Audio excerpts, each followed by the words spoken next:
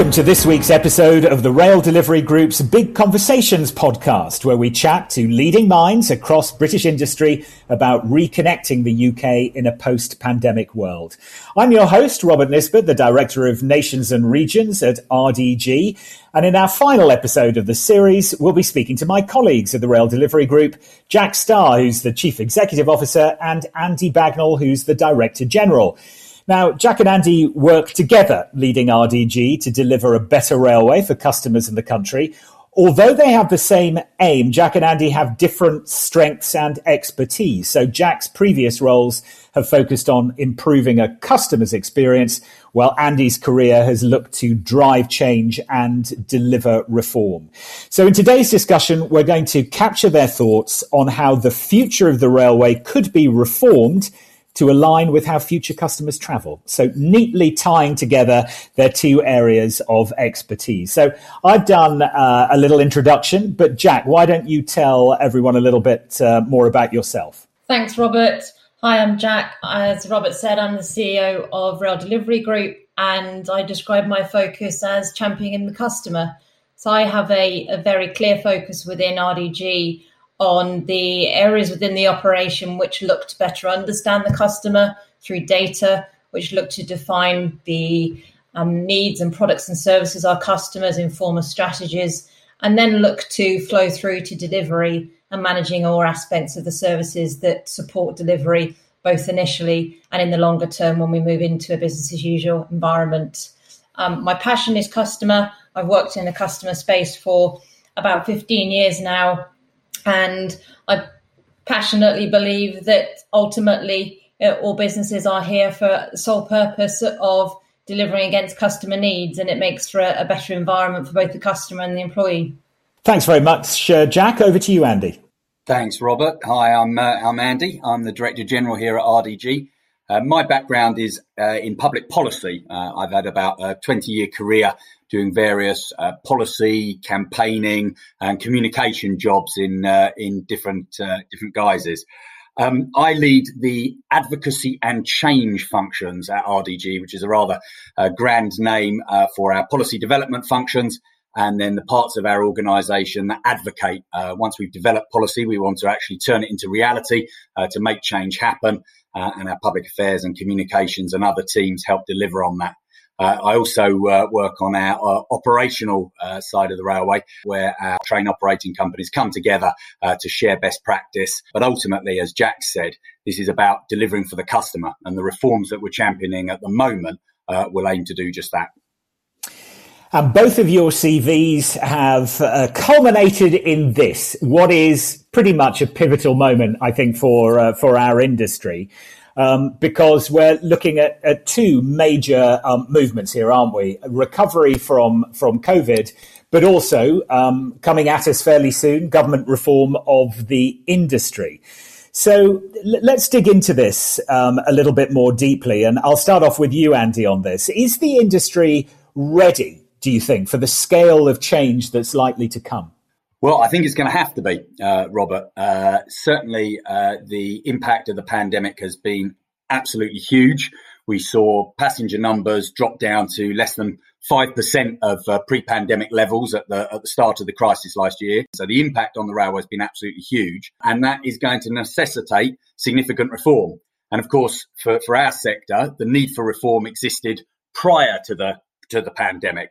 It had delivered hugely, the public-private franchising model over a couple of decades, but it was starting to creak under pressure and needed reform. So there was a burning platform, and the pandemic has almost poured petrol on that burning platform. It's accelerated and accentuated the need for reform that pre-existed.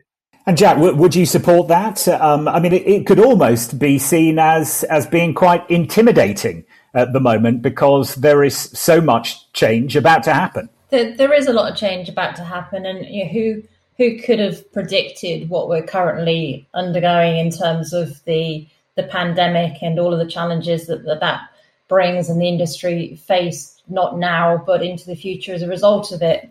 And our customers have been very clear about their needs for a long time now, which is why we were calling for reform. And it's not complicated. They require simplicity. They require clarity. They want to have a relationship with the industry. They want to be able to trust the industry, and they want products and services that meet their needs. And if you reflect on that as a package of wants from a customer perspective, then I don't think that they're asking too much. But also, let's be clear on the fact that customers don't really care about the nature of the reform that we will undergo. They really don't mind too much in terms of how we organise ourselves or the structural changes that we'll undergo, but they do care about the impacts on them, and they care about the outputs that they can hope to see from us as an industry into the future. Now, throughout this conversation, we're going to be referring back to other podcasts in this series. Our first podcast was on the future of the customer post-pandemic, and we spoke to Jo Corzine, who is the CEO of the Institute of Customer Service, and she told us this. What's happened since the pandemic? I mean, it takes a long time to change consumer and customer behaviour. But one of the things that we're certainly seeing, what's become more important to customers during this time, is that whole sense of quality and safety, information and advice. So if I can go to you, Jack, how has the pandemic, do you think, changed what rail passengers want?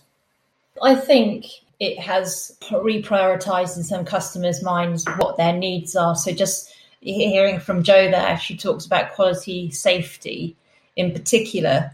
So those things have always featured in terms of customer need and customer demand, but the safety aspect is now receiving a heightened focus, understandably, because people are concerned about safety from a number of aspects. Safety from a hygiene perspective, safety through making sure that there is adherence through all the principles that we've imposed throughout the pandemic, and also safety from a vulnerability perspective in a railway where we are perhaps more distant from fellow passengers that we sought some reassurance from in the past. So it's important that we stay attuned to what those customer needs are, and that we have a mechanism within the industry to make sure that we have a regular flow of data telling us what they think, what they feel, what's important to them, and that we have an ability to respond to it.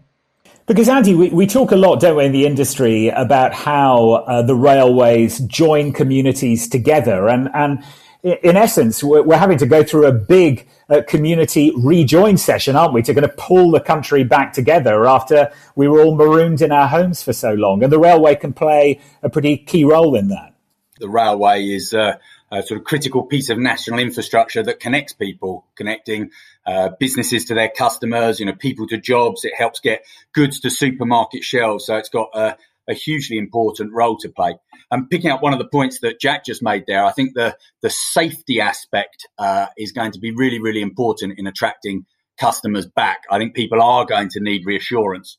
Transport Focus have done some really interesting research in this area, which shows that people are quite nervous, but once they've made their first journey back, some of those nerves dissipate.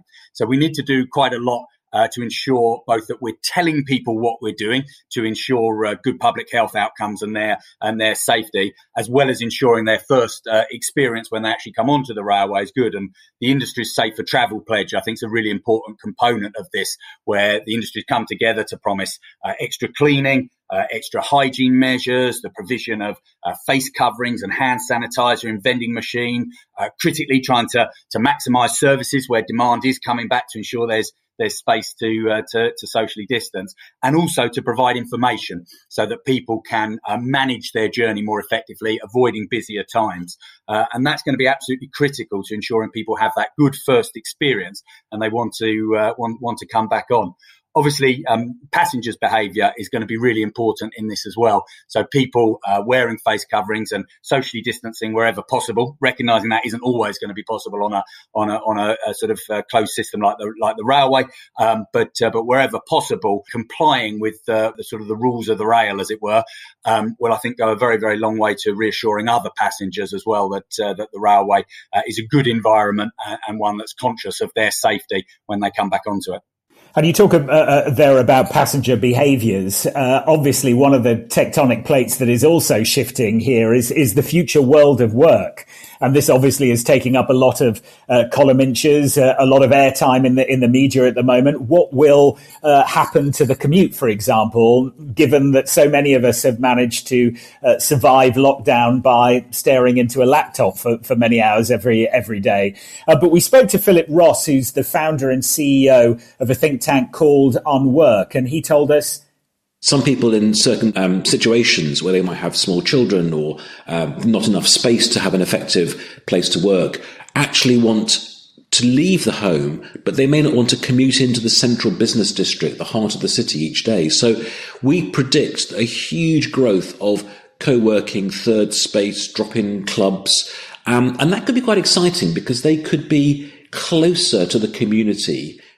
So quite visionary there, Jack. I mean, obviously a very different picture to the one that we had adapted to but before the pandemic. But I suppose what it points to is how reactive or proactive is the railway industry. Are we going to see how things have changed and then adapt to them, or are we going to be proactive and help shape change? Certainly the latter. We've been looking at products that allow our customers to behave more flexibly for a long time now. So this isn't something that we're reacting to as a result of the pandemic, because we recognise that lifestyles change, habits change and evolve. And we want to attract customers to the railway who perhaps aren't a typical user. And that's those people that have roles which allow them to work more flexibly, or perhaps the youth of today and the future of the industry tomorrow. And so we need to certainly make sure that we play to their needs in terms of how we function and what services we can offer them. But we should also be clear that no one really knows the answer to this question. And we've seen some really good research from various sources. We've done our own research. There's been research that have come through from CBI. We've seen research from Imperial College. And a lot of that tells us that on average, people are going to be working this 2 to 3 day working week. And we suggest that there might be a bit of a peak in the middle of the week. And that's something that we're very interested in, because we want to make sure that we continue to run a railway that offers a comfortable commute for our passengers, one that doesn't result in peaks and troughs where we have those really exceptionally busy periods, and we need to make it attractive for people to travel out of hours. But this is changing on a daily basis, because no one had perhaps forecast that the pandemic would last as long as it has. And as time goes on, we want to continue to validate our forecasts.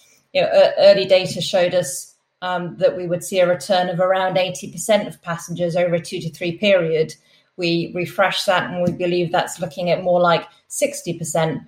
But we still don't know, because we don't have rich data and insight into how our customers are going to come back to us, within which timescales, how they're going to respond, and how businesses are generally going to respond to allowing people back into the workplace. One thing that is consistent, and you picked up on this from Philip's quote, is that a lot of organisations now are thinking of their office space as a place to come to have those kind of ideation sessions, the community discussions, some facilitation, workshopping. It won't be a place where you come to work to sit down at your desk to stare at your laptop all day, because there's a view that could be done more productively from home. And thank goodness, say all of us, I'm sure. But I suppose, responding to what you're saying, Jack, that means, Andy, that we've got to be agile and adaptable then, and respond to those different changes. And that presumably means that we need to have a suite of products available to us to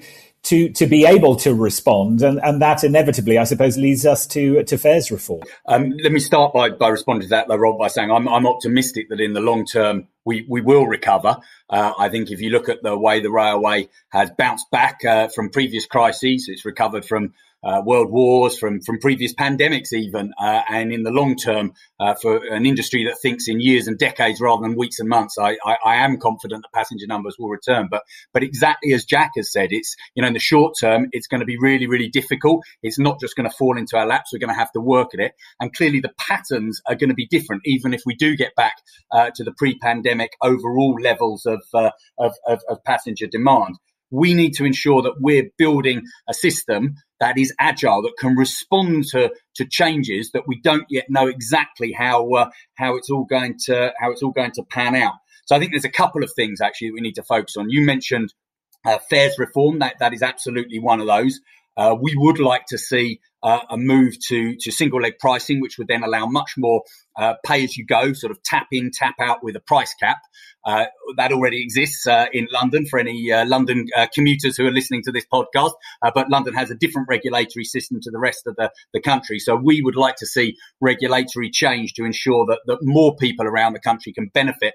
And why that matters is because then, rather than needing a crystal ball, as you often do at the moment, to predict your travel patterns and know whether buying a weekly, a monthly or an annual season ticket or a few sort of day singles or whatever it might be is the best way of getting best value for money, rather you just travel and you know with the price cap that you've got a best fare guarantee, that the industry will just give you the best price for the actual journeys that you've made retrospectively. And I think that kind of approach to fares and ticketing is going to be absolutely critical to affect people's changing patterns of travel. The other thing that I think is going to be really important in building an agile system is making sure that we get the new contracts that will replace the franchising system. Obviously, the government needing to step in during the pandemic to support the railway has swept away that previous franchising system. But what replaces it must give operators who are closest to the customer the freedom to respond to what the customer is doing and telling them. With the best will in the world, a too rigid sort of centrally controlled structure, people at the front line will look sort of behind them over their shoulder inwards, asking for permission to act. Whereas private sector operators, given the right freedoms within a framework, can look outwards towards the customer, see how their behaviour is changing, and respond to that in an agile way as possible. And I think those two things are going to be absolutely critical to ensuring that, as I said earlier, the industry must rise to the challenge. Those two things are going to be critical to ensuring that it does so. Thanks, Andy. Just a reminder, you're listening to the RDG Big Conversations podcast, where we're talking to Rail Delivery Group's Jack Starr and Andy Bagnall about how the future of the railway could be reformed to align with how future customers travel. Now, one particular important area is that of decarbonisation, how we recover without a car-led recovery. Isabel Dedring, we spoke to on our Green Recovery podcast. She's the global transport leader for Arup and former deputy mayor for London with responsibility for transport. There is a disproportionate, return to the car or over-return to the car, if you want to think about it that way. It actually goes beyond sort of raw miles traveled. It's also people driving less safely, violating the speed limit more often, et cetera. So there's kind of a whole host of kind of worrying things that come out of that from a pollution and road safety perspective as well. So, Jack, it's a broad question, but what is rail's role in avoiding this car-led recovery? Well, I think one of the opportunities here is for us to continue to reinforce with more rigour the importance and the impact of cars versus rail in terms of the climate. And there are some really compelling stats here that have been produced by ORR research, for example. So showing that rail accounts for just 1.4% of transport emissions, despite carrying 10% of all journeys pre-pandemic. Very, very small percentage versus the car. But we need to look at, why are people jumping into the car? Well, there are some challenges around first and last mile, and I see it as being incumbent on the rail industry to work with our partners to make sure that we have an end-to-end journey, an end-to-end capability available to our customers, and that includes every aspect of that journey, not just the travel aspect, but the booking aspect, the research aspect. So there's a lot of work and effort underway there. We need to reinforce for the general public the extent to which they can take a greener journey with rail, but also reinforce the benefits. I confess, before I started my commute and working into London from home in North Somerset, I had rarely considered the benefits of a rail journey over jumping in the car, because I've lived out of the city. It's always been very convenient for me to jump in the car outside of my house with little to no consideration for the implications of that, to include the climate. But I think people now have have had their eyes open to that. We've lived in an environment for over a year now where, to an extent, roads around us have been quieter. Wildlife's been buzzing, the birds have been around, and everybody has really enjoyed and seen the benefits of this cleaner environment. We saw the phenomenal activity around freight during the pandemic in terms of its transportation of goods up and down the country. And we really need to make sure that we call on government to roll out electrification, continue to invest in further low carbon opportunities that help us recover into the future and protect the environment longer term.